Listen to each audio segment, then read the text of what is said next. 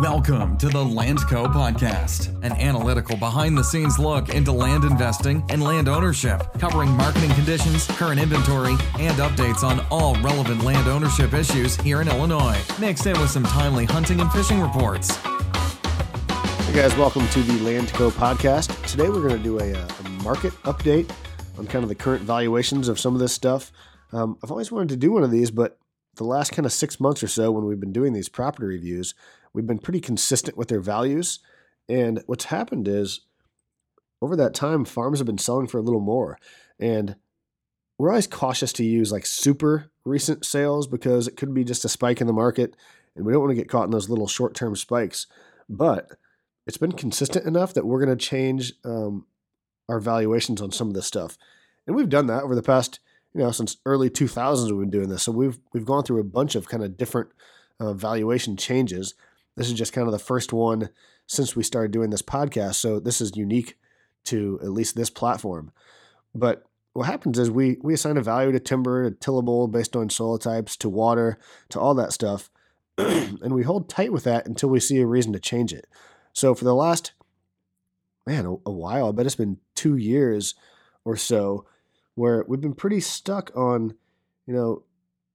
5,000 to 6,000 for the floor of tillable, like on the strip mine stuff, all the way up to, we never got into that crazy $12,000, $13,000 an acre for the A+ soil. Sorry. But we did get up to that 10 to 11. We've been stuck at $3,000 an acre for the timber, and water has been pretty consistent at $6,000 an acre. But specifically water and even timber to a certain degree have seemed to consistently crept up over the last 6 months, 12 months. So where we used to give water $6,000 an acre, it's just been going for more than that. So we feel comfortable, at least with us, with our money or our clients, bumping that to 65 to 7, especially on smaller pieces. But in general, water is just so hard to find these days that price has been very consistent recently. So we're going to change our valuation on water. We'll probably still use 6,000 for the low end, but we're not going to be scared to increase that to 6,500 or 7,000 bucks an acre, a surface acre on the water. So that's one change we're going to make. On the timber, same thing. It's been going for more than that. So we'll probably increase our floor up to like 32.50, and maybe even, on pieces that are heavier in timber, I'm not comfortable probably up to that $3,500 range, but that's probably the ceiling on that. So somewhere in that 32 to 35 on that stuff. Tillable has kind of held pretty still. Some of these good A farms are starting to go for a little more again, but you can also find buys in that $10,000 range. So we're going to stick with our current numbers on tillable.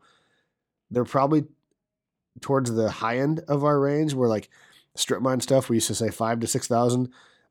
6,000 is probably more accurate. Same with the timber soils. We used to say, 6 to 7,500. Those are probably a little low. But we're going to stick with those, but we're going to be more comfortable here in the next 6 months with the high end of our kind of analytics. So just want to give you an update. We're moving our values specifically on water and timber. I wish I had more timber at the moment. I don't think I have any, but if you have a timber chunk, it's a good time to own timber, at least for long term. So we're changing those. We're standing still on tillable, and that is where we're at. And again, moving forward, if that changes, we'll certainly let you guys know. But these changes don't happen very often because we like to see these trends play out for, 6 months, a year before we change internally. So I wouldn't expect a ton of these, but land has just been selling for more than we have been, not appraising it, but valuing it. And it's been happening long enough and consistent enough that we're going to creep our numbers up a little bit. So that's an update. I hope you guys thought that was cool. If you have any questions, surely hit me up and let me know. If you're in the market for either a recreational or an investment piece, let me know. We'd love to help. That's kind of why we do this. It's fun. We love our job, and we think we're good at it. So let me know if you're in the market for any sort of land, or you Again, whether it's investment or hunting, hit me up. And hope you enjoyed this one, and we'll catch you soon on the next episode.